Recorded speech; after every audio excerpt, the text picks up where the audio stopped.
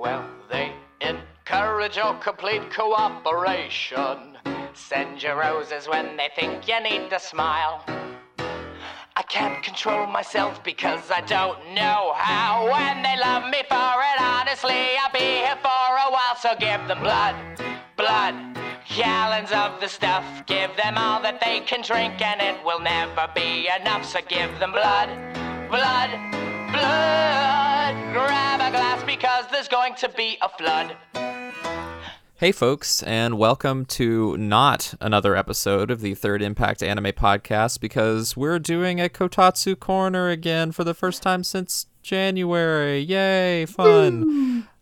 So for those not aware, Kotatsu Corner episodes are our little mini-series where we just sit around the cozy Kotatsu and we just talk about whatever we want to. It's mostly not anime related, so this is just kind of, side conversations about things we've been doing or stuff that we wanted to talk about that doesn't have really any formal structure. We're not reviewing anything. We haven't written any notes or anything like that. So this is just a chill. Well, some people have written notes, I guess. Maybe a bulleted list of topics, perhaps. But yeah, we're just going to sit around and chat about some stuff that we've been doing lately. I'm Austin, of course. Hello. Nice to see you again. But I'm joined by a couple folks that haven't been on the show in quite a while. Go ahead and introduce yourselves again in Discord order, please. Before I introduce myself, I just want to make one quick clarification. You said nice to see you again. Like, are we supposed to have our webcams on? No, I can see all of our listeners as they listen to the show. Everybody, Austin is not safe. You need to run. Yes, I'm very dangerous, but I can see you, and yes. You look like you've had a really rough day, so please make sure to take care of yourself. Get a good night's sleep. Okay. Well, in that case, I am Ryan, the Agent of Chaos, and I am glad to be back. Man, remember Strangers of Paradise? Yeah. Yeah, I do. Yeah. Anyway, who else are we joined by? We also have Will, who is apparently being watched by Austin. So you can see that I'm giving a big thumbs up right now. I can see that. Will, you should do your laundry, because it's really piling up. Oh, no. Yeah. Hey, Austin, just real quick, how many fingers am I holding up? You're holding up as many as you think are appropriate. Wow. He is really watching. See, I'm very good at this. Just ignore the cans of Dr. Pepper. Yes, they are all mine. Those aren't cans of Dr. Pepper. Those are Steins Gate references. Yes, it's the drink for intellectuals, so you understand, clearly. Yeah. I had dinner with Will last night.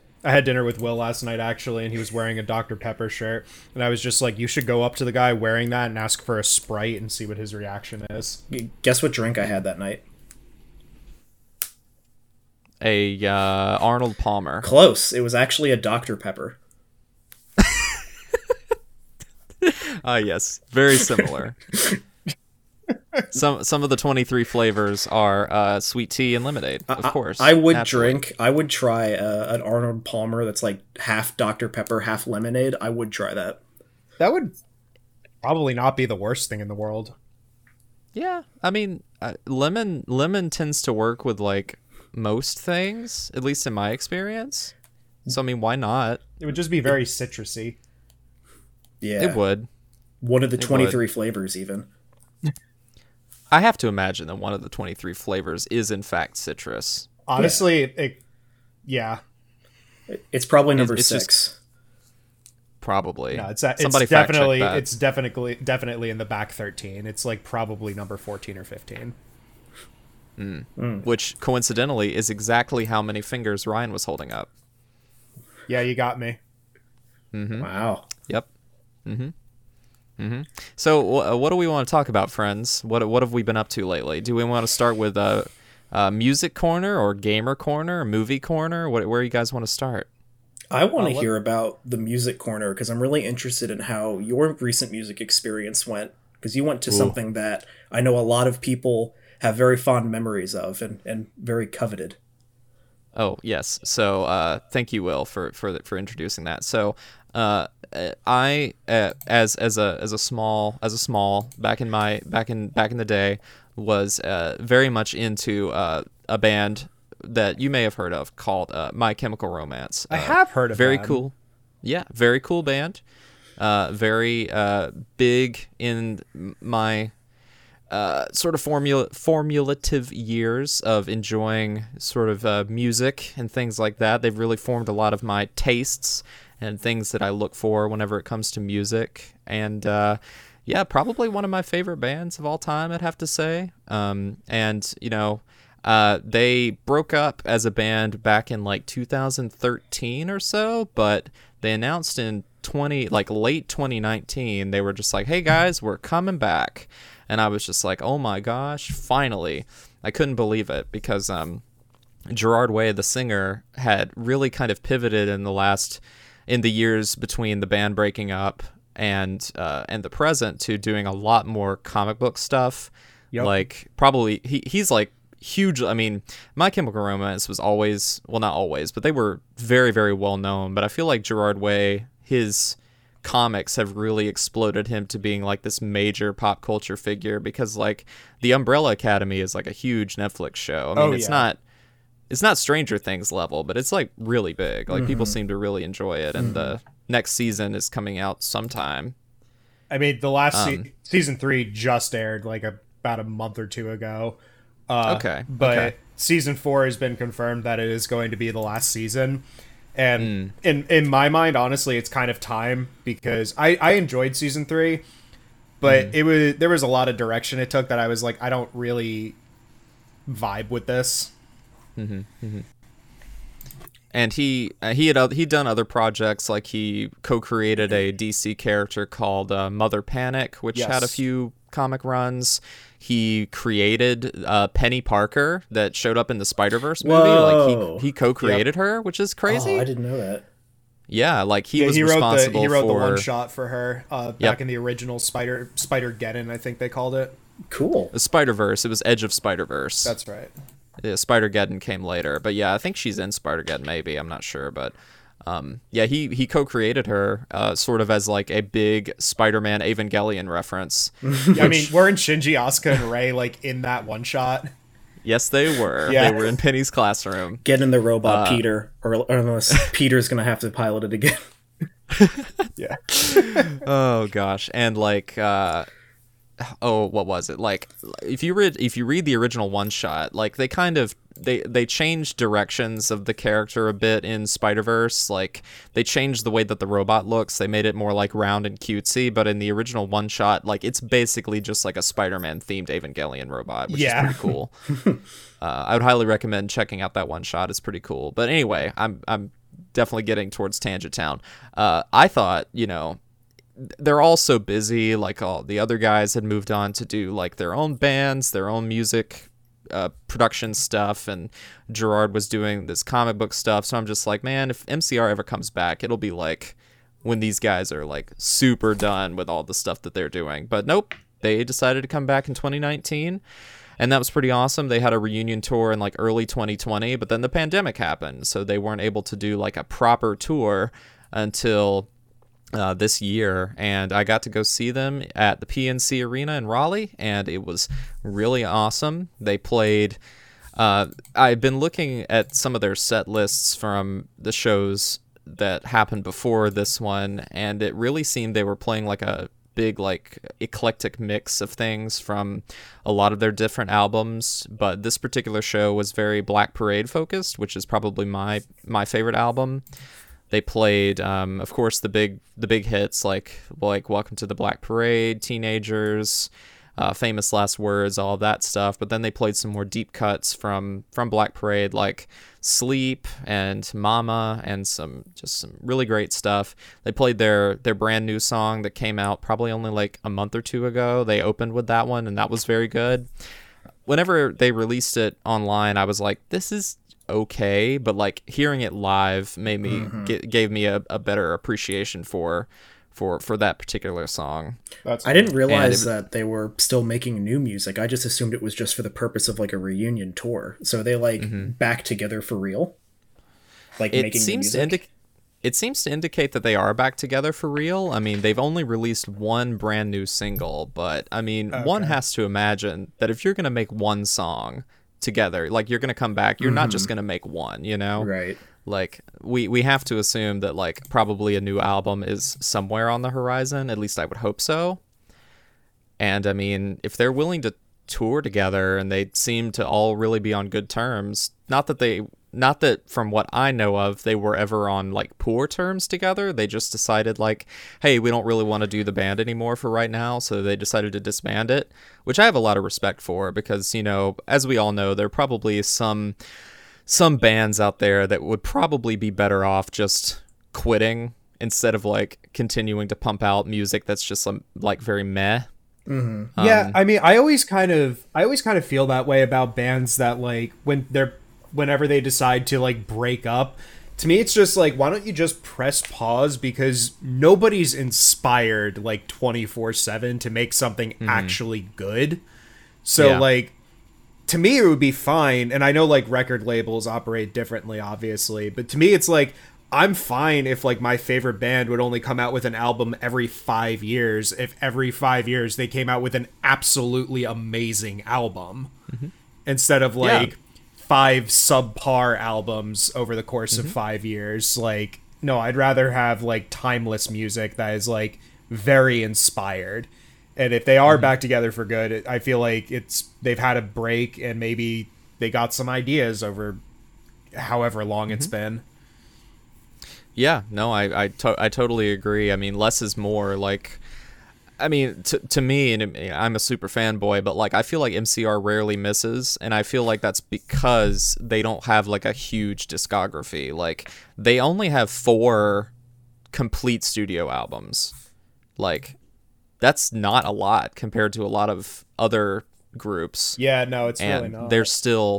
They're still like extremely popular and extremely influential, but they don't have that much content, which I think it, you know, speaks to a good model for other bands to pursue. It's just like, well, again, less is more, you know? Yeah. Black Parade, though, that song in particular, I've actually, in the past few years of just, like, television, it's been used a lot.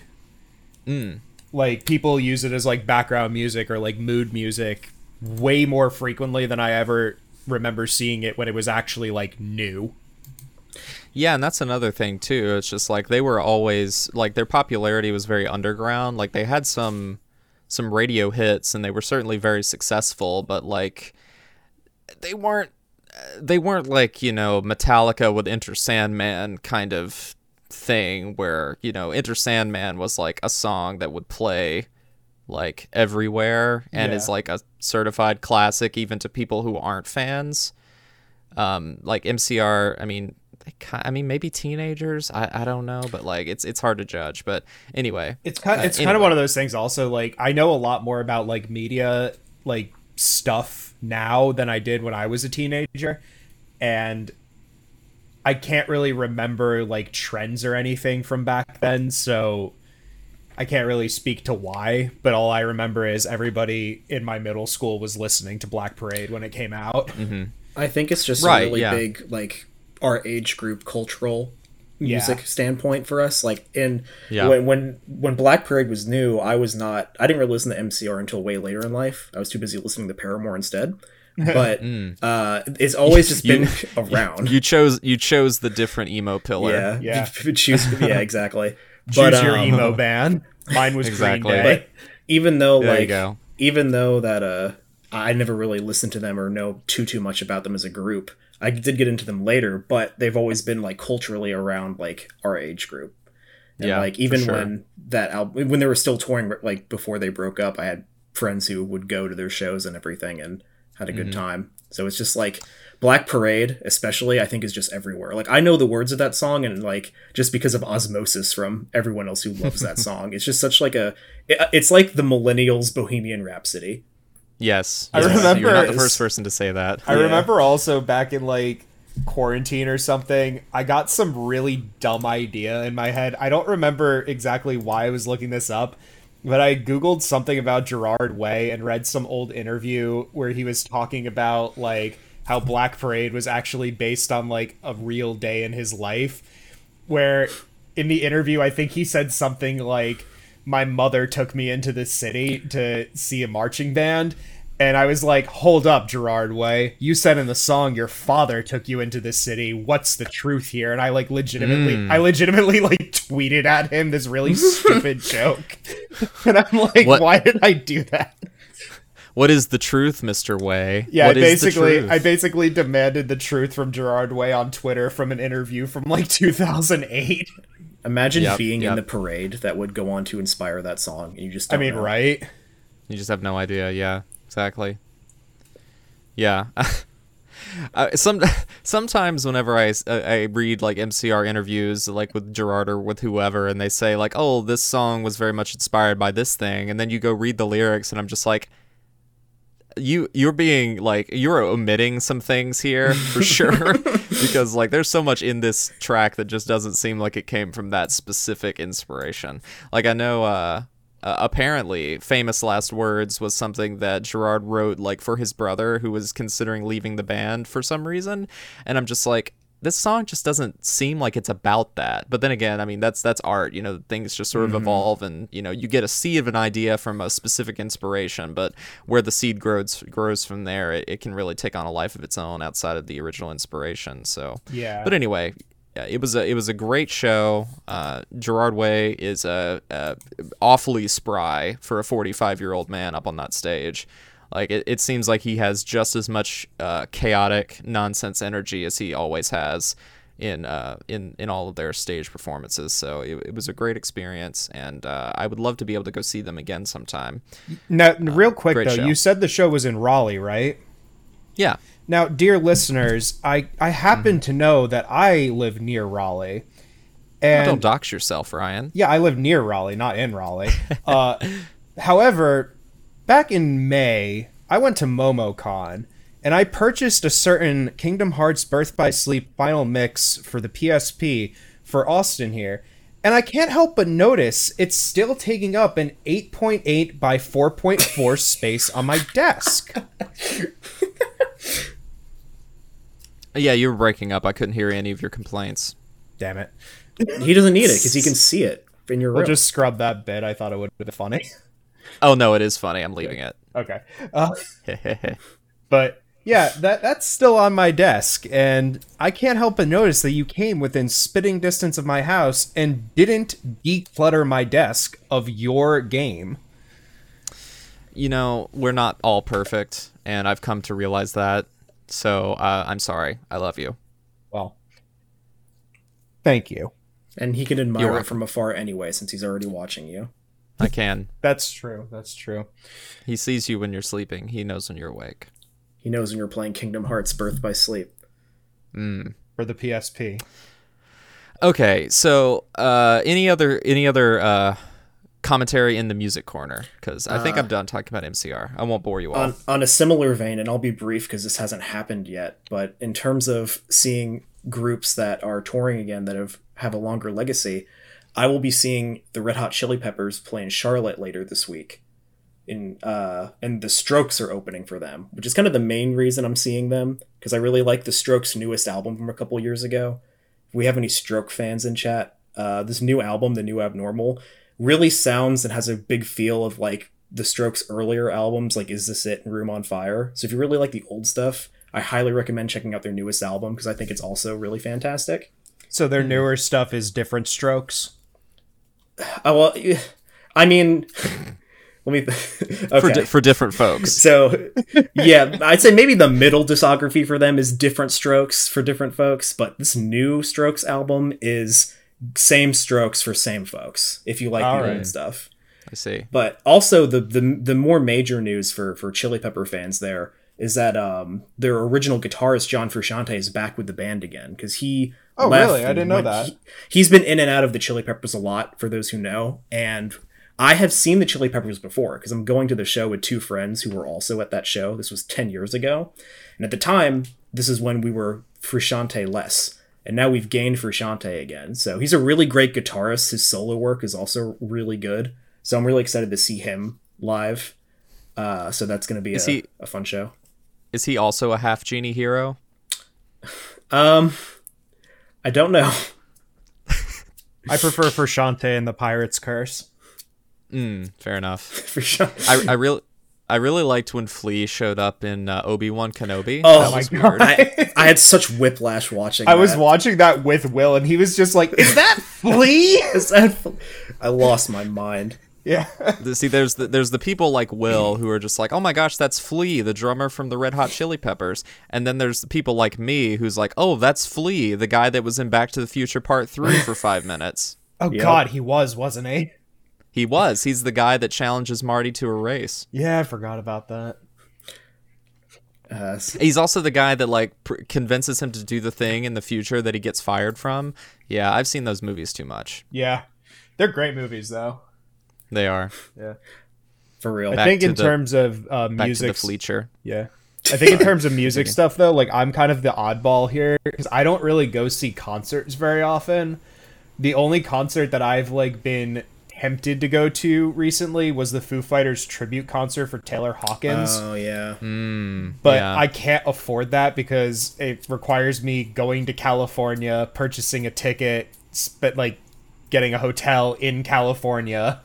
So it's all very, very expensive. But I loved their last album, kind of speaking on the topic of albums that don't come out that frequently. Like, I loved that album, and I was like, man, the next time they're in concert, I'm going to see them. And then Taylor Hawkins dies, and I'm just like, what? Yeah. Yeah, that sucks. I would always hate to see that. I'd love to see Dave Grohl live at some point in my life. Oh, yeah. Has Dave Grohl ever taken a picture with Keanu Reeves? Because they look... like very similar. I have never heard those two compared in the same sentence before. I mean, just think about it. There's a friend of mine that I go to trivia with, actually, that like every time somebody meets him, they're just like, hey, has anybody told you that you look like Dave Grohl from the Foo Fighters? And he's just like, yes, I know. His friend is Keanu. Actually, I look like Dave Grohl from Nirvana. Well, Dave Grohl in Nirvana, he didn't have the beard. Yeah, I don't think so. Yeah, didn't he have short hair? I don't know. I think so. I'm not up to date on my Nirvana trivia. I don't remember. Like, I was not big into Nirvana until like well after they broke up. So I also think kind of like Will with My Chemical Romance. Yeah, but I think Ryan, we were like 3 when they broke up. Exactly. So I was still listening to Barney on tape when they broke up. Yeah, and then your mom was like, "Hey, you want to listen to Smells Like Teen Spirit in your crib?" I actually do have a friend who like skipped the entire phase of listening to children's songs, and his parents just raised him on classic rock. Yeah, start him young. Child, we're not gonna listen to your ABCs. We're gonna listen to Kansas, and we're gonna listen to Rush, and we're gonna listen to Bruce Springsteen.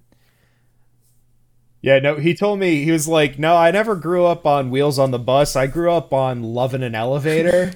And I'm just like, that must have been a bit confusing as a child. And he's like, yeah, I didn't know what it meant, but... No, what he says is, I didn't grow up on Wheels on the Bus. I grew up on Wheel in the Sky. Yeah, right. Keeps on turning. Man, Aerosmith, man, these parents have no taste. Yeah, for real. Well, it was more than just Aerosmith, but Lovin' an Elevator, when you actually know the context nowadays, is like, oh god, you let a child listen to that? I can't believe that they created an entire band based on a Disney ride. I know, right? That's crazy. Great Disney ride, though. It is fun. I like it. Disney ride's better than the band. I agree. All right, kids. Let's move on to Gamer Corner. So who wants to head us off? I'll head us off. So, yeah, go ahead. So recently, about a month ago or so, the Cuphead DLC came out. DLC in this instance standing for Delicious Last Course. And Cuphead is a very, very hard game. And I never finished it back in the day. Like, I got past a couple of bosses, and then I think something else came out, and I just stopped playing it.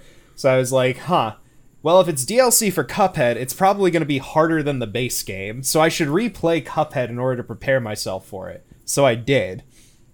And then I played the DLC. I have a question. Yeah. Okay, so I don't mean to derail you, so if you want to keep going on your train of thought, like, please don't answer it and wait till later, but I don't know I've never played Cuphead. What makes it so hard? it's a lot of pattern recognition. Like, most bosses, you're not going to beat on your first time just because you don't know what their tells mean. Like, they all choreograph their attacks, but you're not going to be able to, like, know what's about to happen until you've died about 6 or 7 times. There actually is a boss in the DLC that I got on my first try, and I felt so proud about that. Also, the game is like only boss fights, or for the most part, from what I understand. It's only boss fights. There's like 6 run and gun segments, and those are also hard because it just spams you with enemies like everywhere. But it's just the design requires you to be good at the game and understand the mechanics of all of your different weapons and abilities and stuff in order to succeed. And also, you can build Cuphead differently. Like, I always use the charm that lets you be invisible while you dash, because it just makes it easier to get out of sticky situations. Otherwise, if you dash like into something and can take damage, which is kind of annoying. But yeah, it's just one of those things that requires you to get good. Like, you've played Bloodborne, you know how that is. Yeah, because I mean, what you basically, I mean, I don't want to be that guy, of course, but basically what you described is like basically how all Souls game bosses go. It's just like they all have very predictable movesets and tells for all of the movesets. The only difference is Cuphead is all bosses, so you have to learn the mechanics of you while you're fighting these difficult bosses. Bloodborne, you at least have like basic enemies to attack and like figure out how to do stuff.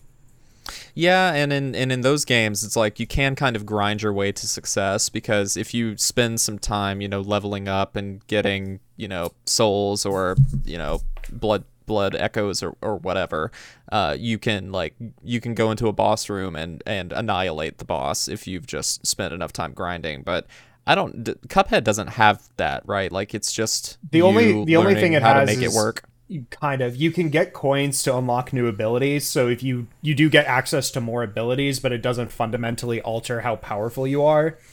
I see. Yeah, so it's basically is it kind of like how Hollow Knight works? No, Hollow Knight's a Metroidvania. Okay. Cuphead, there's significantly less abilities. Okay. It's a boss rush game with a couple of run and gun segments, just because they needed an excuse to get you coins.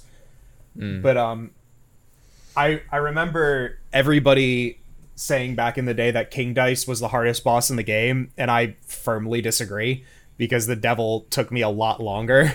But the DLC also, people were like, oh man, the Cuphead DLC is way harder than like the final boss, and I got through it in like 3 hours, and I'm like, yeah, that's not quite true. it was challenging, but I didn't think it was any more or less hard than the base game. It just was additional content, and you got to play as Miss Chalice, who had an entirely new way of playing, and I actually really enjoyed her. And then there was some additional bonus content in the DLC, like there was a King's Gauntlet where you went through a bunch of fights where you could only damage the enemies by parrying them, which was very interesting. As well as a charm that you unlock that curses you, and once you beat enough bosses while you have it equipped, it becomes a blessed charm and gives you like incredible buffs. But getting there was probably the most difficult thing in the DLC, was fighting the old bosses with 1 health.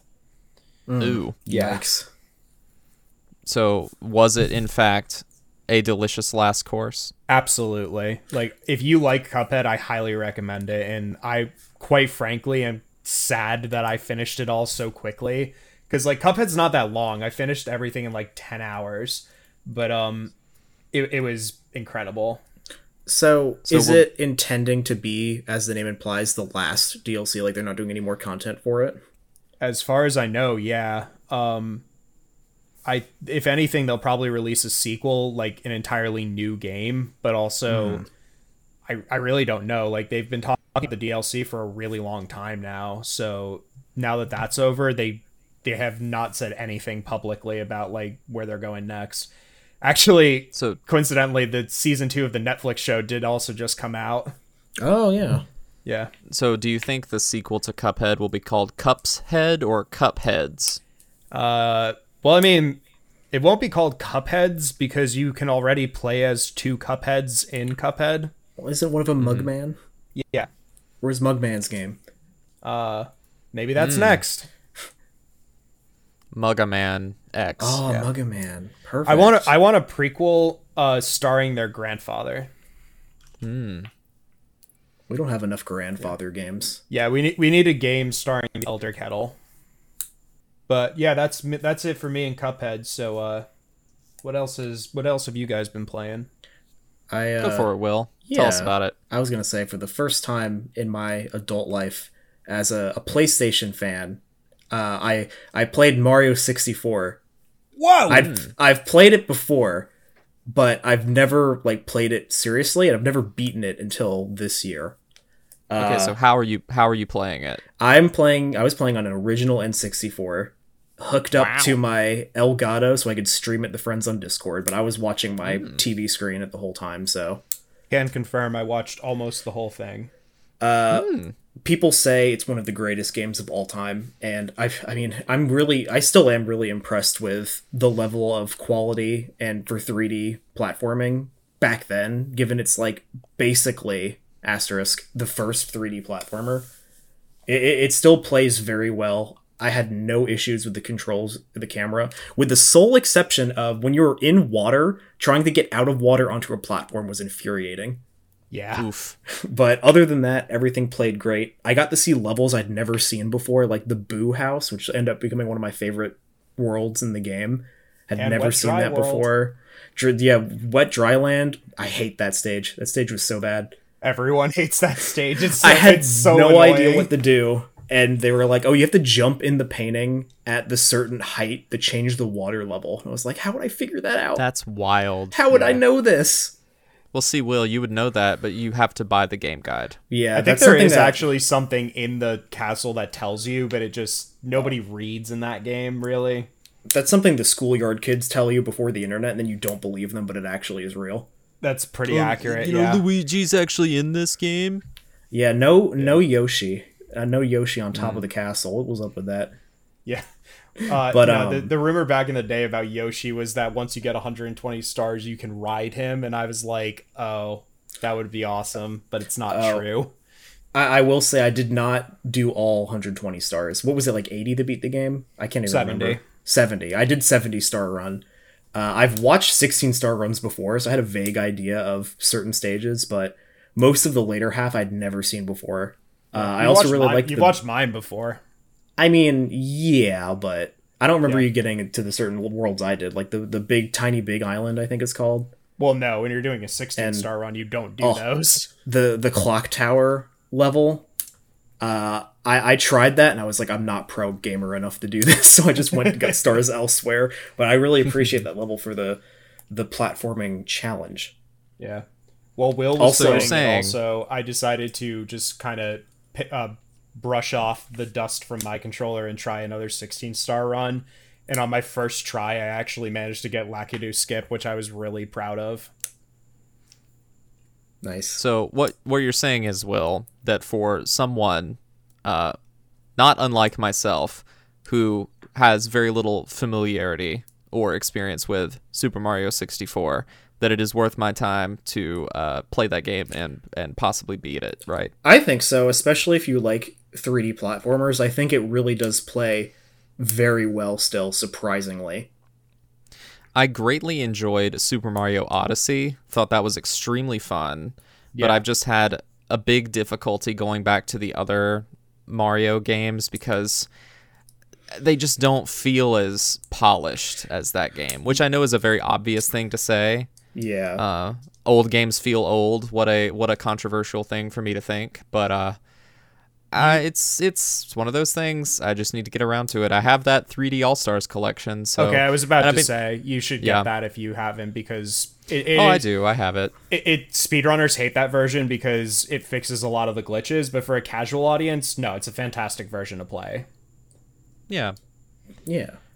Also, you get Galaxy on there, and quite frankly, the 3D All-Stars collection is one of the best ways to play Galaxy. I think they fixed all the issues with Sunshine, because there were a lot of issues with that port, and Sunshine is also easily the weakest of the 3D Mario games to begin with. I was about to say, I feel like most people's issues with Sunshine are not because of glitches. They are inherent issues. No, like, so when 3D All-Stars first came out, everyone was infuriated with Sunshine because they inverted the camera stick to what we're used to. So everyone was like trying to do one thing and it was like throwing them everywhere. Also, the analog triggers were actually necessary for Sunshine because it controlled how you use FLUDD, and you don't have that on the Switch. So it felt just awful. I am not a big Sunshine fan, but now I'm tempted to give it another shot because I haven't genuinely tried it in like 10 years. And at the time, it also I had really did not like it. Yeah, it also had a really awkward tutorial because at the beginning, FLUDD tells you how to use it. So, like, in the GameCube, it's like, press the Y button to do this, but they changed the Y button in the Switch version. So you just hear FLUDD go, press the button to do this, and it shows you on screen. It's, like, really awkward. You kind of have to love I think I remember that. Yeah. Those old games when it's like, oh man, I remember how to do this. I just have to press the X button, like in character. Yeah. Yes. I love when games do that. I love it in video games whenever they say that out loud. Yeah. Oh, Sly Cooper does it all the time. You know what I mean? Like, yeah. Yes. Yeah, exactly. Like Bentley will say, Sly, you should press the start button to pause the game. That was a really good Bentley decent impression. Bentley, yeah. Yeah. Oh, thank you. All you have to do is put a bunch of cotton up your nose. My favorite is whenever they have like a meta commentary and it's like, you need to press the X button. They're like, what the heck's an X button? Yes. They're like, we're not talking to you. Oh, yeah. Good stuff. Video games. Fun. What about you, Austin? What have you been playing? So I've, to Tobias and Ryan's great dismay, I've still not beaten Chrono Trigger. I feel like I talked about Chrono Trigger last time we did a Kotatsu Corner, and nope, I still haven't beaten it. But I've made significant progress. I am in like the end game. Like I'm past the point where you get like an additional party member, which I know is like very far into the game. Yeah. And I feel like according to the game guide that I've been using, I have like maybe 2 to 3 hours left in the game, so I just need to sit down and finish it. It is a really great game. I totally get why people love it. It's very fun. It's very well made. It's very enjoyable. So I've greatly enjoyed all of my time with it, but it's just something I'm just going through really slowly. But that's not the central piece I wanted to talk about. I did want to talk about playing, again, another really long JRPG, Dragon Quest XI that I've been playing. Picked that back up recently. And it's very good. I like to describe that game as like a delicious baked potato of a JRPG, where like it doesn't really do anything specifically amazing, and the story isn't like incredible, and the characters aren't like amazing and like wow, so good or anything like that. It's just a very, very, very polished and well-made and enjoyable package of like very simple JRPG elements expressed in a very good way. Have you played any of the other Dragon Quest games? Because people keep telling me it's like the one to play to get into the series. I mean, in terms of just raw accessibility, that's absolutely true. Because it is the most easy to get a hold of, like, mainline Dragon Quest game. I mean, previously there had been a couple re-releases for the 3DS, but those are so expensive now that they're borderline inaccessible. Yeah. I think most people would say, like, if you're looking to play like a 3D Dragon Quest game, definitely go with 11, because again, like, it's just the easiest one to get a hold of. But like there's also the classic, like the 1 through 3 trilogy that was re-released on the Switch, but those are very much like again, they're old school 2D JRPGs, which not everybody is down for, but I know you guys are down for it because you're about to talk about one in just a second. But but yeah, those are that realm. I mean, it's like Final Fantasy. Like if somebody asks, like, how do I get into Final Fantasy? Probably what you need to ask them follow-up is like, well, do you want a 2D Final Fantasy or do you want a 3D Final Fantasy? And Dragon Quest is kind of the same way. Gotcha. Yeah. But in a roundabout answer to your question, yes, 11 is extremely accessible. That's good. I think it has like a classic. It does have, yeah, it is on Game Pass, and it does have a classic mode where you can basically play the game as like a 2D JRPG. Yeah. I haven't really dabbled in that too much because it's like completely optional, but it is a thing, and it's pretty neat that you can do that. Like, I don't know of any other example where they have basically made the same game, well, technically 3 times, but twice, and you can play it in drastically different ways. Didn't Final Fantasy VII Remake have the option of turn-based combat? Yeah, but it wasn't good. If you did classic... It was there, but if you did classic combat mode, it literally made the difficulty non-existent. Oh. Yeah, but the thing with Dragon Quest is that it changes it to a 2D pixel game. Oh, right. So like even graphics. No, it's an entirely different game. That's crazy. Yeah, they have the whole game in there twice. One is like a 2D classic looking like Dragon Quest, like a Super Famicom like Dragon Quest. Yeah. Wow. And then the actual game, which is like full 3D graphics and everything with voice acting and everything and animation. And so I highly recommend it. It is a tall order though, because it's a easy like 90 to 120 hour JRPG. Jeez. One playthrough, or if you do both. I think there's just a single playthrough. I don't know if it has like a. You have you mean like between the 2D and the 3D? Yeah.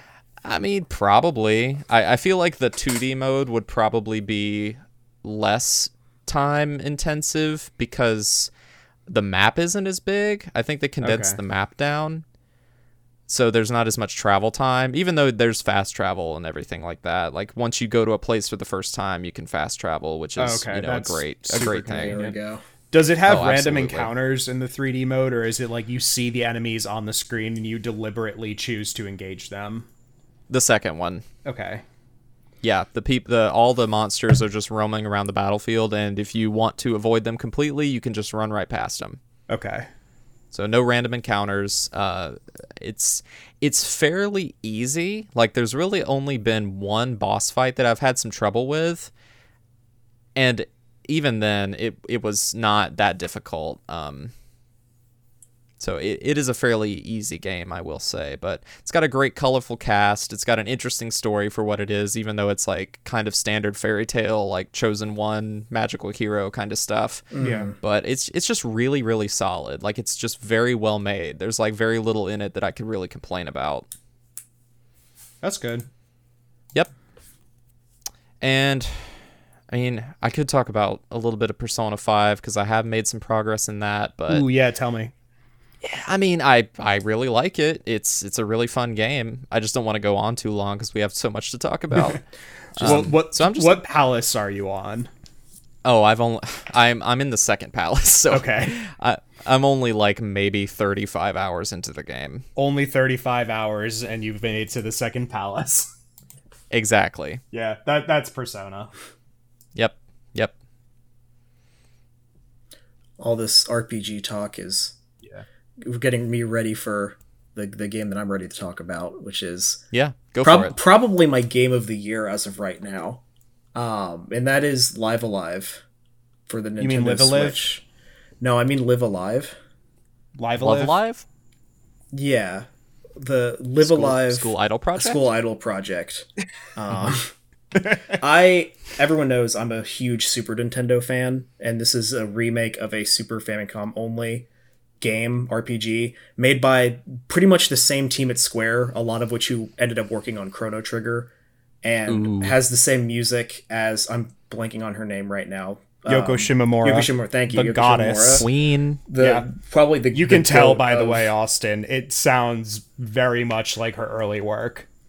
Oof, yes. I've quickly reaffirmed her as being like probably my favorite like video game composer of that era. I've been playing through the Mario and Luigi's games as well. I didn't realize until like I was hearing some of the things in Bowser's Inside Story, she did the music for that too. And all the Street Fighter stuff she did at Capcom as well. Yeah. It's just fantastic. And I want to say that she also did Parasite Eve. Did she? I think so. I think so, because that battle theme at Parasite Eve is so good, so jazzy. Oh yeah, she did. Yeah, that's another game I need to put more time into. Yeah, I have to finish it. I'm like almost done. But back to Live Alive. She's done so many great games. But back to Live Alive. Like, of course, I'm not going to go into any sort of spoilers because the biggest thing about this game, I think, is how its story is woven so carefully.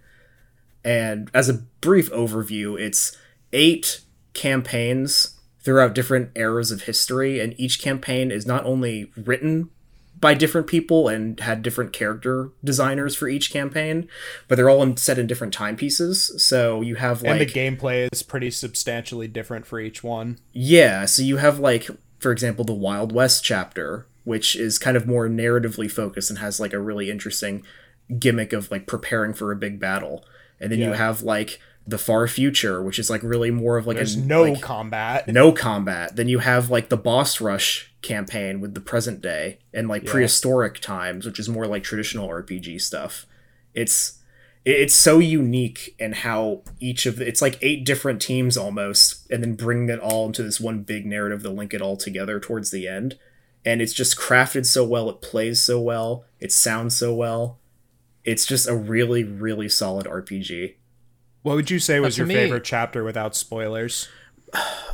My favorite chapter... you see, it's hard to compare because they're so different. I think Wild West and Edo Japan, which I was frustrated with at first, admittedly, but I liked that one. I loved Imperial China, and Far Future were probably my top 4.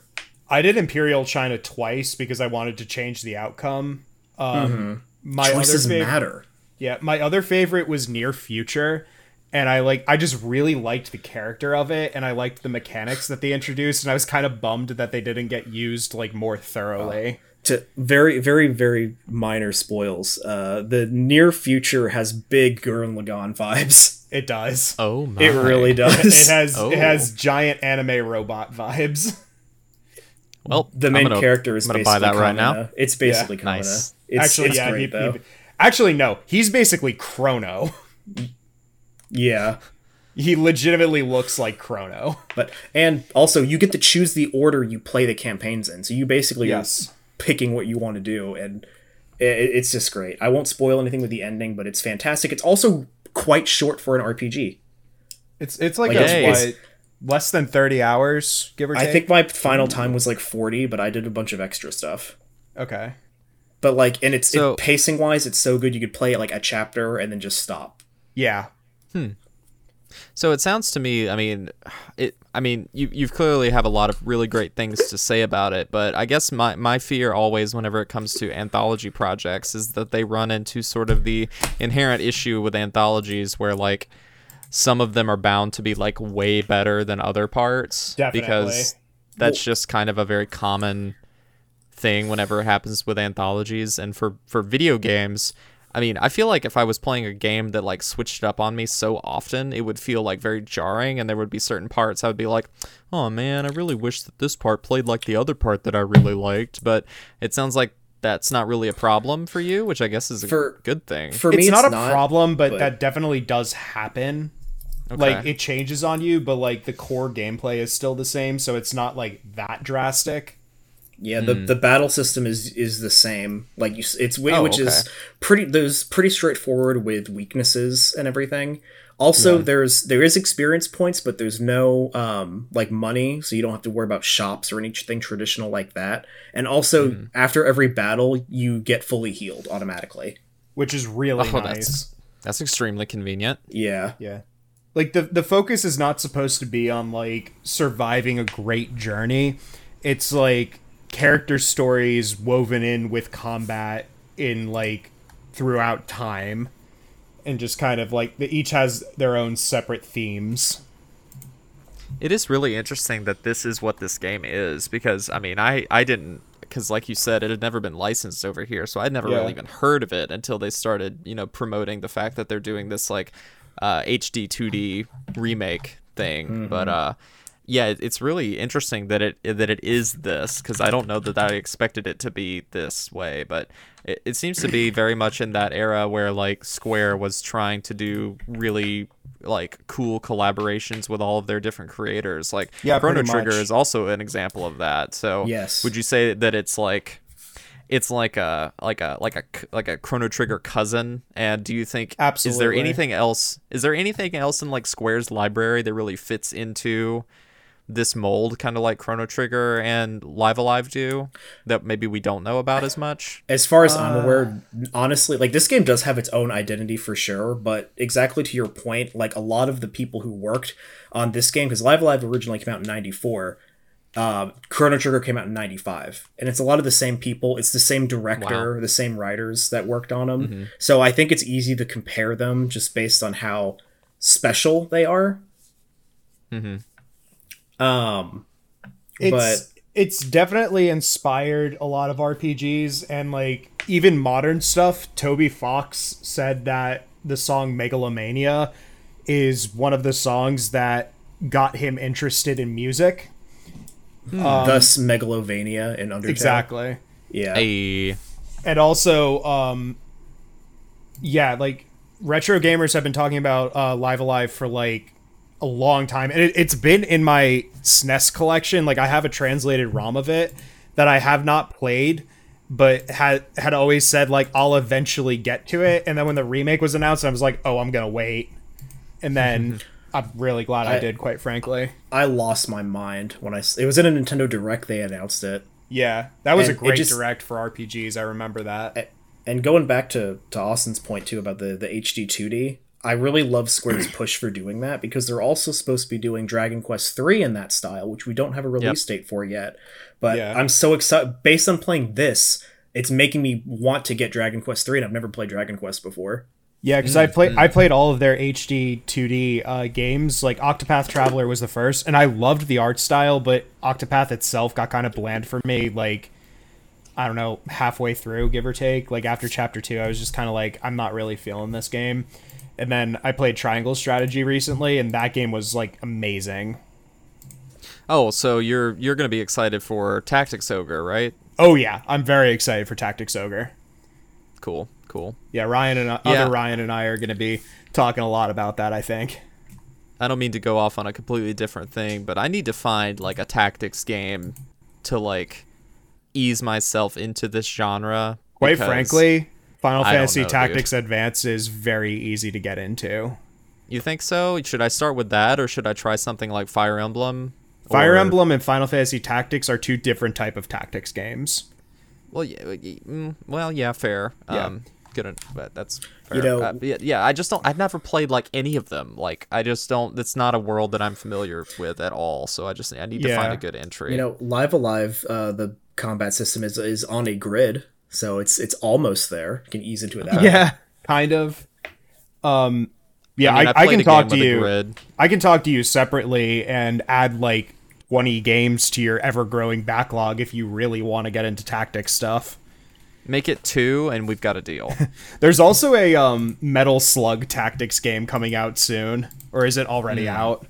I think it's coming out soon. Yet. Yeah, but I was very excited for that when that like was announced, and then I got Triangle Strategy, and the itch had been scratched. So I'm like, I'm not that big of a Metal Slug fan. I maybe get this eventually, but then also Tactics Ogre was announced, and I'm like, okay, no, that is a higher priority than Metal Slug, like easily. Mm-hmm. So we're kind of approaching that hour mark. Do we want to just like nix Movies Corner and jump straight into you guys' con? I'm comfortable with that. Yeah, sure. We can do that. Is there a certain length you want to keep the Kotatsus at? Let's try to wrap it up around in an hour. Yeah. Oh, so we're already wrap it up in like another 20, 30 minutes, which I think is more than doable. Yeah, I think so too. Okay. All right. Yeah, let's do it. So, hold on. Do you want to do like a musical interlude? Yeah, this is where I'll put it. Hold on. All the Live Alive music. Yeah, sure. Why not? Yeah, one of you guys shoot me a good Live Alive track that will work. Thank you. We'll give you Megalomania actually because we brought it up.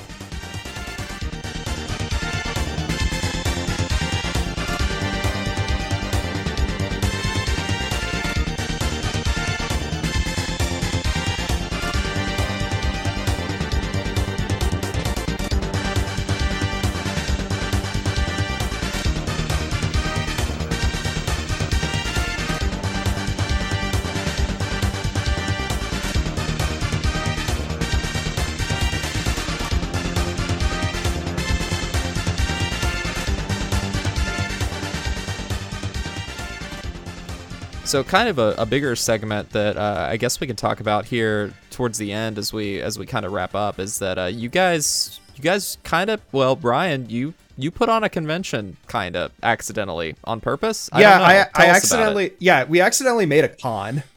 So what does that mean? So, okay.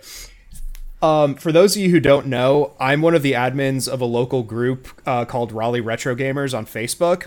And basically, once every month or so, we tend to put on like a public event where we set up like vendors and free play areas and just, spread our love of retro games. And so we had an event in Moore Square, which is a park in Raleigh, back in June. And that was a very successful event, so much so that we had one of the managers of the North Hills Hilton reach out to us and say, hey, we want to do something with you guys in the hotel. So we said, great.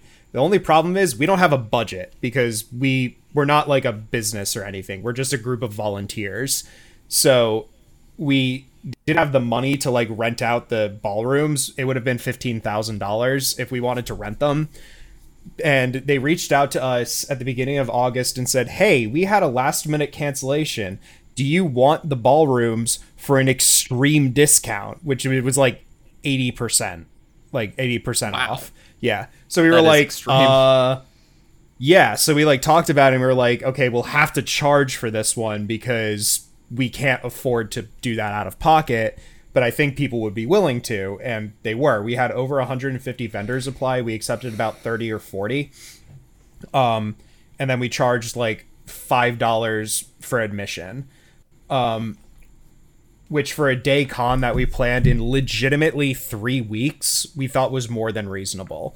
So we set up... Yeah, $5 a head, like that's a good thing for like anything. Yeah. We set up 5 ballrooms with vendors. Edwin actually ran the tournament at the convention. Like he set up a bunch of tables and ran fighting games.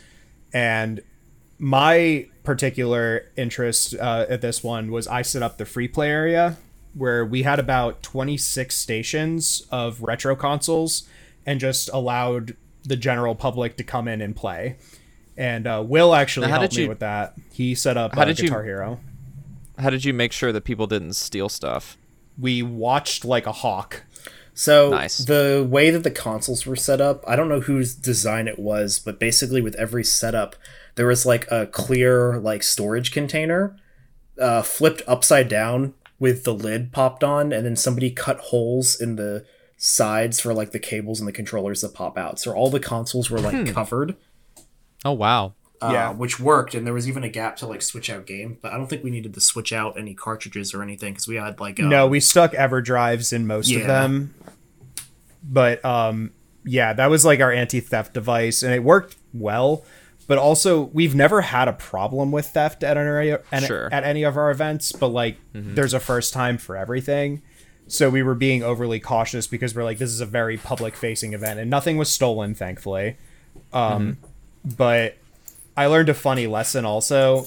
I brought my Switch, my GameCube, and my N64, as well as like every mini console I own. And for the Switch, I brought like a good assortment of multiplayer games, including ones that I think are fun, like Windjammers and Towerfall, but I also bought the common ones like Mario Kart and Smash. And I learned that the general public just wants to play Smash. Yeah. So that was just kind of... I mean, that's the one with Mario. Yeah. So obviously. It was just kind of funny to me. But yeah, it went really well. And like I said, Will helped out also. He brought Guitar Hero, and that was very popular. Yeah, my role was mostly just a volunteer for setup and for keeping an eye on the free play section in case any sort of setups went wrong or anything. Which surprisingly, nothing went wrong, right?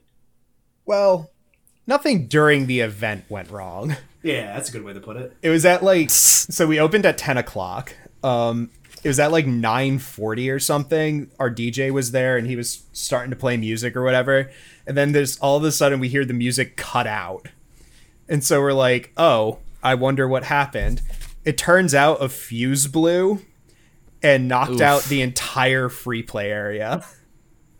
Oof. How long did it take for that to come back? Did you have to like grab hotel staff? Wait, no. Where was it again? It was at the Hilton. We grabbed hotel staff and we were just like a fuse blew and they were like, okay. So they grabbed like a power box or something. I don't know how power works. And they basically added power. And so we were able to boot everything back up but for like the first 15 minutes of the event, I was just sitting at a table in the center of the free play area eating my breakfast. And people were like, are these available? And I'm like, we are experiencing technical difficulties. Please bear with us. As I'm like shoving eggs in a bagel into my face. But it was we are really experiencing fun. technical difficulties because I haven't been nourished yet. Yeah, pretty much. Yeah. Like it turned out well once we actually got everything up and running. Everybody seemed to have a great time. All the vendors did great, and it was not great for my ego because one of the vendors told me that they sold more at our 8-hour con that was thrown together in 3 weeks than they did at a weekend con that had like months of planning. Yeah, that is pretty terrible for your ego, Ryan, I have to say. Yeah. You're going to have to get that looked at if things keep going in this direction. Yeah. No, it's just like, I don't need to be told that we did something super well on our first attempt that we weren't even truly attempting. See, next time you're going to plan super well and then it's going to go horribly. Yeah, that's kind of pretty much what I'm expecting. Yeah, I'm sorry for putting that out in the universe. I don't actually think that. I'm sure you guys will do fine. No, I'm sure we'll be fine. But is there anything that you like it seems like what you did do this year, like you had enough people and enough attendees to be able to facilitate the things that you planned on doing, so it went really well. But what do you think that you would like to do next time, and like how do you feel about your prospects of having enough people and resources to be able to get those things done? Well, we want to expand to potentially include like a board game area. We didn't do that this time, one because we didn't think we have the space, and also we don't have board games that are like safe for the public to play. Like I wasn't going to be loaning out my personal collection for people to put their hands on. Like how would you even handle that? Would you have to like buy like board games that are owned by Raleigh Retro Gamers or something? Either that or just volunteer board games that I'm not afraid to potentially not bring home with me. I can't imagine having to count Monopoly money to make sure it's all there at the end of the day. Basically my plan is to like go to like a Goodwill and find like I've actually found like popular board games at Goodwill for like $5 before. So I'm going to go and like see anything that I can find and just start accumulating like a stock and just like storing them. Well, luckily for you, we have a Goodwill right here. Yeah. Yeah. Sorry, I don't have any games right now. Dang it. But I've seen your TikToks. No, you absolutely have games, you liar. Not board games. But the funniest thing from the entire day was probably... So Heather is one of the people I work with, and she was running a booth as well. Because she has she's selling her Vita collection. She has a complete set. Wait, she's selling it? Yeah. Dang. So the thing about people who go for complete sets, and this is not to knock anybody for doing this, like if it makes you happy, it makes you happy. I just don't understand it personally. So many people are like, oh, I love the thrill of the hunt and just being like, oh yeah, I managed to complete this. Time to sell it and start again. Like she went for a complete set and is like, yep, I did it and I'm proud of it. Now I'm going to sell it and keep the stuff I actually want to play. And I'm like, but you spent so much time. The thrill of the hunt. Yeah. I can get behind that idea.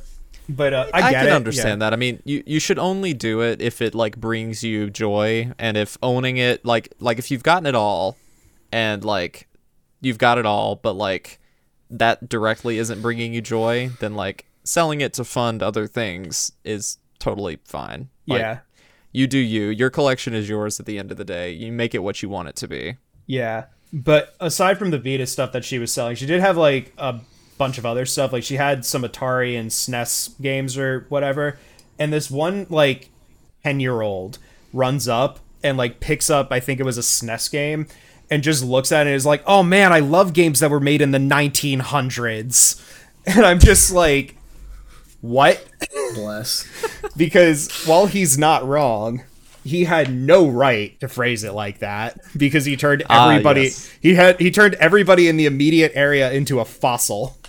Yes, this is this Yoshi is a vintage 1905. Yeah, and I'm just like I just like looked at him and I was simultaneously laughing and offended.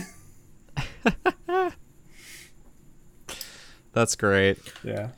The highlight overall, for me was definitely, sorry, I was gonna say just the highlight for me was definitely having the Guitar Hero setup because I'm trying to gain the reputation of being like the rhythm game guy for the group. So I think it's Guitar Hero. Oh, for real! I brought Guitar Hero and I had Xbox 360 with 2 guitars, so we can actually do like 2-player. And I posted in the group like, "Hey, I'm gonna bring Guitar Hero. It's gonna be fun." Because I'm trying to, Guitar Hero is another like cultural, like gamer staple thing. Like everyone played Rock Band, So everyone's like fondly remembers that and goes and plays. So I only had Guitar Hero 3, and as I'm setting up, this one dude shows up and he's like, "Hey, I saw you post. Here's every other like Rock Band and Guitar Hero game on 360 you can use for the setup." Nice. And he's like, "I brought my own guitar." And when he said that, I was like, okay, this guy's gonna beat me so bad because he challenged me to a duel and he absolutely destroyed me. Like what did he say? What did he say before that? He was like, "No one's ever beaten me before." And then he said he had his own guitar, and I was like, "Oh no!" And I think I'm pretty good. I say I'm pretty good at Guitar Hero. I play on Expert, but this guy was like, doing the intro to Through the Fire and Flames with no sweat. Wow. And I was like, "Oh, okay, this guy's definitely way better than me." But he was cool about it, and we had a lot of fun because it's good to play with people who like are a similar skill level. There were some pretty good people there too. Yeah. And even the people playing on lower difficulties are all having fun and just talking and promoting the group. It was it's a good social game, The thing that's wild about Guitar Hero in terms of high score also is the longer your chain is, the higher your score will be. So like Will had a 92% and the guy still beat him. I think he had like a 98. Oh, we played Master of Puppets, yeah. Yeah. And the score difference was like 200,000. And I'm like, you didn't even do that bad. Why was it like so much of a difference? And he's like, because my max chain was like 180. Yeah, like he was like, my max chain was like 280 something. His was like 506. And I'm just like, oh. I should have took a picture because I was like, I felt like I was like, dang, that's like the best I've ever done on Master of Puppets. And I look at his score and I was like, oh my god, it was insane. He's a great guy. It's like bowling. Yeah. Yeah. It was fun though, and like we had a lot of people like that where they just like came and it was a very good sense of community, which is what we were going for. And the fact that we effectively had the turnout of a small con was like bewildering to me. We had 2,500 people at our final count. So when are you gonna plan to just do a similar thing like a year from now, or are you gonna try and do one like even sooner? No, we're probably gonna do like a year from now, or like probably less than a year, but like it's not going to be a semi-annual thing. It's going to be once a year because we just don't have the time or the budget to do it more than that. Sure. So it was definitely the biggest event we've ever done. Easily. Yeah. I mean, you guys keep increasing your power level each time, which is pretty incredible because you really have started out from like an incredibly grassroots thing, and just to see it blossom like this in a very natural way is very inspiring. So Basil asked us in the community Discord, which you should totally join, by the way. If you go visit thirdimpactanime.com, you can find a link to join our Discord. It's a pretty cool place. But Basil asked, when are you going to do an anime con? Well, actually, it's funny enough. We did have an anime presence at this con. Like, we had a couple anime vendors that showed up. There were cosplayers. Yeah, there were cosplayers as well. So, like, that's the thing. This was a catch-all. Like, it was very gaming focused because that's what we do. But we invited a lot of vendors from, like, various walks of the geeky community. Like, we had card vendors, we had toy vendors, some figure vendors, anime artists, and of course the game vendors. Well, you can hit me up next time if you want to do a screening room. Yeah. We actually, the funny thing about when we were deciding scope, so Austin and I both worked on a con in the past where scope was a major problem because they tried to do everything. And reach exceeded grasp. Yeah, and it did not end well. So I learned from that, and I said to them, we need to decide on 3, maximum 4 things and heavily focus on making them perfect. So we decided on vendors, free play area, and the tournament, and that's where we left it. But we were discussing doing panels, and I was like, look, I do panels like with Third Impact, and there is no way that we will get quality panelists with 3 weeks notice. And there's no way we would get quality panels in 3 weeks notice. Nope. So I was just like, if we're going to do panels, we're going to do it right. And I am hard vetoing doing panels right now because, one, we didn't have the good space for it. It would have just been somebody in the center of the room yelling at the entire convention, and I don't think it would have gone well. But also, like, I have a lot of gaming panels, and like I know there's a good amount in the area, but I didn't want to do what we've done in the past because I know how it ends. Now, one thing I think that might be worth exploring is that like Raleigh has like a decent amount of people that are like in the games industry that have like worked there for a while. I mean, you've got Limited Run, you've got what is it? Epic is not too far away. Yeah. So, I mean, I think maybe instead of doing panels, something you could do is maybe reach out to some of the people that work there and see if they want to do like a talk. Well, that's effectively a panel. Yeah, I mean it is, but it's more like a talk than it's actually panel, like more of what a traditional panel is. Like what we do is more of a presentation than an actual panel, but we just call it paneling. But we actually did reach out to Limited Run and we offered them a free table, but PAX West is this weekend. So they told us, they're like, we would love to, but we can't with PAX coming up because we also just don't know what we would really do for you guys. But I said, that's fine. And I gave them like a promo code and I was like, send your employees though, because we really want you guys to come and check this out. And like, we want to work with you in the future. So yeah, they used every code we gave them also, which was great. And, nice. Of Epic fame, we actually had Cliff Bleszinski make an appearance. Who's that for people like me that don't know? So Cliff Bleszinski is probably responsible for your childhood and you don't even know it. He raised me? Yeah, pretty much. He worked at Epic from 92 to 2012, and he was the lead designer of Gears of War. And this is more of a me game, but I remember playing on PC when I was a child, Jazz Jackrabbit, and he created that. But he also worked on the Unreal series. I was gonna say that's my childhood piece, is that he's a big designer for Unreal Tournament. Yeah, I almost wore my Unreal Tournament shirt at the event, and I wore my Raleigh Retro Gamer shirt instead. And now I'm like, man, I really wish I did in case he saw me. Yeah, but he's still around. Like he came to the con. I wouldn't know him by his face because I've never met him before. I just know him by reputation because I've played his games. But we found out that a vendor saw him and got a photo with him, and we were like, oh my god, like I really wish he had like come up to us because I would have loved to have like talked to him. But yeah, that's pretty wild. Yeah, a pretty unreal moment. Yeah, it really was, quite frankly. Also, not in terms of the mainstream game industry, but we had a indie dev with the Triangle Interactive Arts Collective come, and he showed off his modern N64 games. Oh, that's cool. Yeah. There's one that I played that I also then went and bought on his itch page called Telelocation Gemini.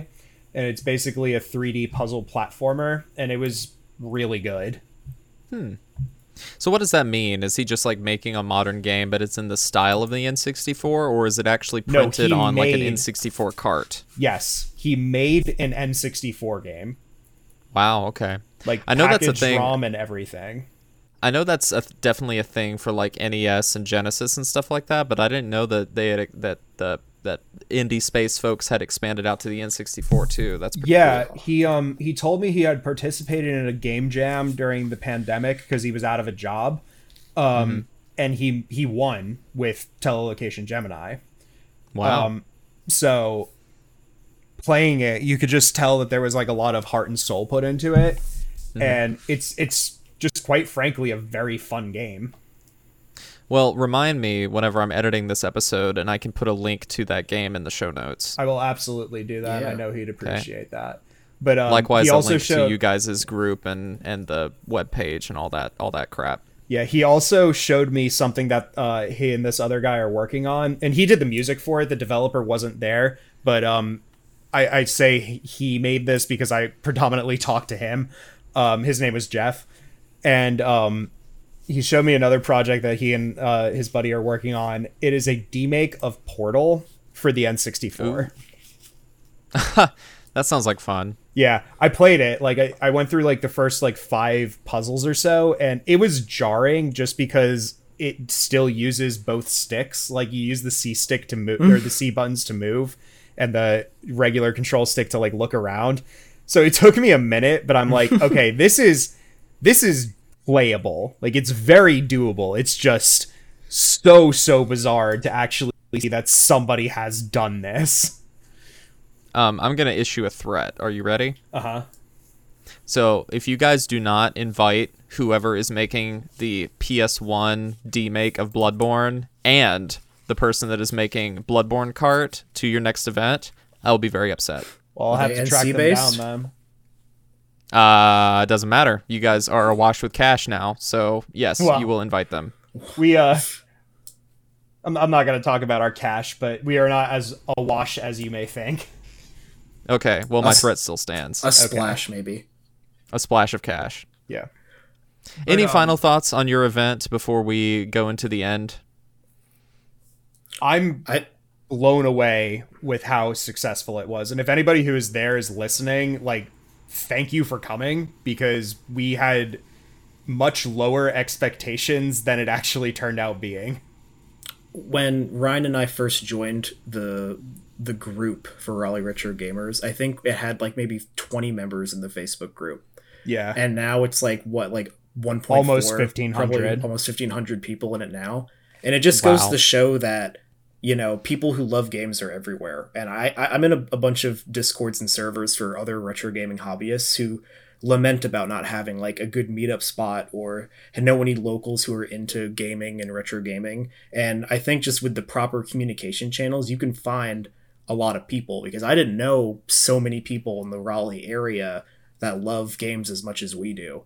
And it just goes to show through that how everyone's coming together. Like this event was possible, you know, from like dozens of people that all came together for helping out, the vendors, the volunteers, the people organizing the event, like Ryan especially. Like everyone coming together. This was a multiple person effort. And I'll never forget the first day that we kind of realized like how much of a community we were building. Also, the creator of the group was like an 18-year-old kid at the time, and he grew up with his dad's like retro stuff, so he's been like immersed in it since he was like a child. So he was like, I want to find like like-minded Mike people. Minded. I love Mike. Good guy. It's like, I want to find like-minded people. So he just created this group, and it just, I said to him as we were leaving the other day, I was like, did you ever think that you just trying to find retro game friends, like, did you ever think this would happen? And he just looked at me with like a deadpan expression and went, nope. And we're just like, man, it's wild. But it just goes to show, if you, like, anything is possible when you engage in your community. And I highly recommend everyone who wants something similar sounding to what we have in the Raleigh area, if you live anywhere elsewhere, to engage in your community, because it can happen. There are lots of gamers out there. Yeah. So true. And well, I wasn't able to attend this year, but I'm really grateful that you guys came on here to talk about it, for me and for the listeners at home. So yeah, it sounds like a lot of fun, and I can't wait to be there next year. Yeah. We're very excited. It's just like, it's a wash of euphoria to have something you made be successful. So I'm going to steal a segment from a podcast that I've also stolen segments from before, from the Insert Credit podcast for our ender. So everybody you guys pick one thing. It can be anything to recommend to the audience that they check out, whatever it is. So, Will, what's one thing that you're going to recommend to the listeners? On the spot, even. On the spot. One thing I'm going to recommend to listeners. Well, one thing I didn't get to talk about today, but I've been really big into the George Romero zombie movies recently. And I feel like most people really know the first one, Night of the Living Dead, black and white 1968. I'm going to recommend the second one, which is Dawn of the Dead in like 78 or so. It's if you like, it's more like a middle stage apocalypse movie of survivors taking over a shopping mall and making that like their base of operations. And like artistically and thematically, I think it works really well, and it's like really engaging even today. If you can get past kind of the extreme violence and zombie like gore that's in it, I think it really is a testament to the genre, and you'll just see how influential it is if that's your cup of tea. Like even from an influence standpoint, it was really engaging. So that's my really quick review of 1978's Dawn of the Dead. Yeah. What about you, Ryan? What's one thing you would like to recommend? The first thing that's coming to mind is I want to recommend the game Vampire Survivors. So it is a $3 game on Steam, and it has no business being as good as it is for a $3 game on Steam. It's basically a roguelike bullet hell, but you are the bullet hell. Like, you're shooting a ton of like enemies and everything, and it's roguelike, like I think I said that, and you just get upgrades, so you start shooting more bullets, and you just try to survive the onslaught of the undead. And I played it for like 4 hours straight one day without even realizing it, just because it's like it's just so addicting. And for me, since Will recommended a movie and Ryan recommended a game, I'm going to recommend a musical artist. So I recommend you check out the band Polyphia. They are I guess you could say like math rock / mathcore band, but more math rock than core, because they do have some metal sort of motifs, but it's mostly like rock stuff. But like they're mostly instrumental, but their music is, I like to call it like brain tickling music, because it's really complicated but very elegant and very pleasing to listen to. Lots of like crazy nonsense that the guys are playing on guitar, and they also have like some really interesting like hip hop beats that they play along to. Did I mention it was instrumental? Like, it's all instrumental. There's no vocals. Sometimes they have a vocalist come on to some of their songs, but I've been really, really into them lately. There's been a few songs, mainly like Neurotica and Playing God, that I've just kind of been listening on repeat for like the past like 3 weeks, and I've just been really into this band. And their like main guitarist, I think his name is Tim Henson, not related to Jim Henson, but hey, pretty cool though. Great band that I've been really into. So you should go onto your music streaming app and listen to some Polyphia. They're pretty cool. All right. Well, thank you guys. Go ahead. Never mind. Okay. We've gone on long enough. Cool. Well, thank you guys for joining me for another Kotatsu Corner. Where can people connect with you on the internet? Will, you go first. Well, you can find me over on Twitter, is probably the best place, which is going to be at SwooshXBear. I'm also on YouTube at the same, SwooshXBear. Most of these days, I'm making retro game videos on my YouTube page. I do a series covering every single Resident Evil game in chronological release order, which has been a fun journey going through that. I recently released an episode on the Super Nintendo game Cybernator, which if you haven't seen it, you should check out my video. And then this coming October, we're going to be going into Resident Evil 0, which is one I've never played before. So you get to see my first impressions and reactions there. Do you want to talk about your TikTok? I do also have TikTok, mostly just to show off little tidbits of behind the scenes and bits from my collection. So if you like really quick collecting, showing off facts and fun things like, hey, did you know that the Resident Evil Darkside Chronicles spine is missing the Wii logo? Or like, hey, do you want to check out all my Metroid games that I have? Here's a TikTok with it. Just so, the younger generation can appreciate the real classics. And what do you have for us, Ryan? So I'm actually going to be making my return to YouTube starting in January. I'm currently on the content grind. I'm going to be doing the thing I think we should have done last time, and I'm going to start by having a content backlog before I even post anything. That's going to be at Some RDM Gamer, which is pronounced Some Random Gamer. You can find me on Twitter at MidshelfRyan, which will also probably get changed pretty soon. But other than that, if you're in the North Carolina area and you have Facebook and you like retro games, please join Raleigh Retro Gamers. We would love to have you. And you can find me most easily over on Twitter at BebopShock. You can also find Third Impact Anime more broadly on our website, thirdimpactanime.com. And in a similar fashion to Will getting more involved on TikTok by showing off pieces of his collection, I've been trying to get a little bit more active with the podcast's profile over on Instagram. So I've been posting pictures of like various Blu-ray sets and like figures that I have and just like fun little pieces of my collection and the collections of my fellow contributors, just to, have a little bit more of a presence on Instagram, because most of the time we only use Instagram for like convention photo dumps, but I kind of want to have more of a presence there sort of going throughout the year whenever we're not at cons. So if you want to check that out, you can find us at Third Impact Anime on Instagram. You can also find the brand page at TI_anime on Twitter. And if you want to support what we do over here, you can do so by sharing this episode, and that would make us very, very happy. But if you want to support us a little bit more, you can check us out on Patreon and become a patron over there. We have some very small, minuscule perks that you can take advantage of if you are so inclined, but we would really appreciate that. That is patreon.com/thirdimpactanime. And yeah, this has been another Kotatsu Corner. Hopefully the turnaround time between the last one and this one will not be as long next time around. I feel like we can definitely get back on a schedule of doing these, because they're very fun to do. It's like just chatting with friends. Yeah. Exactly.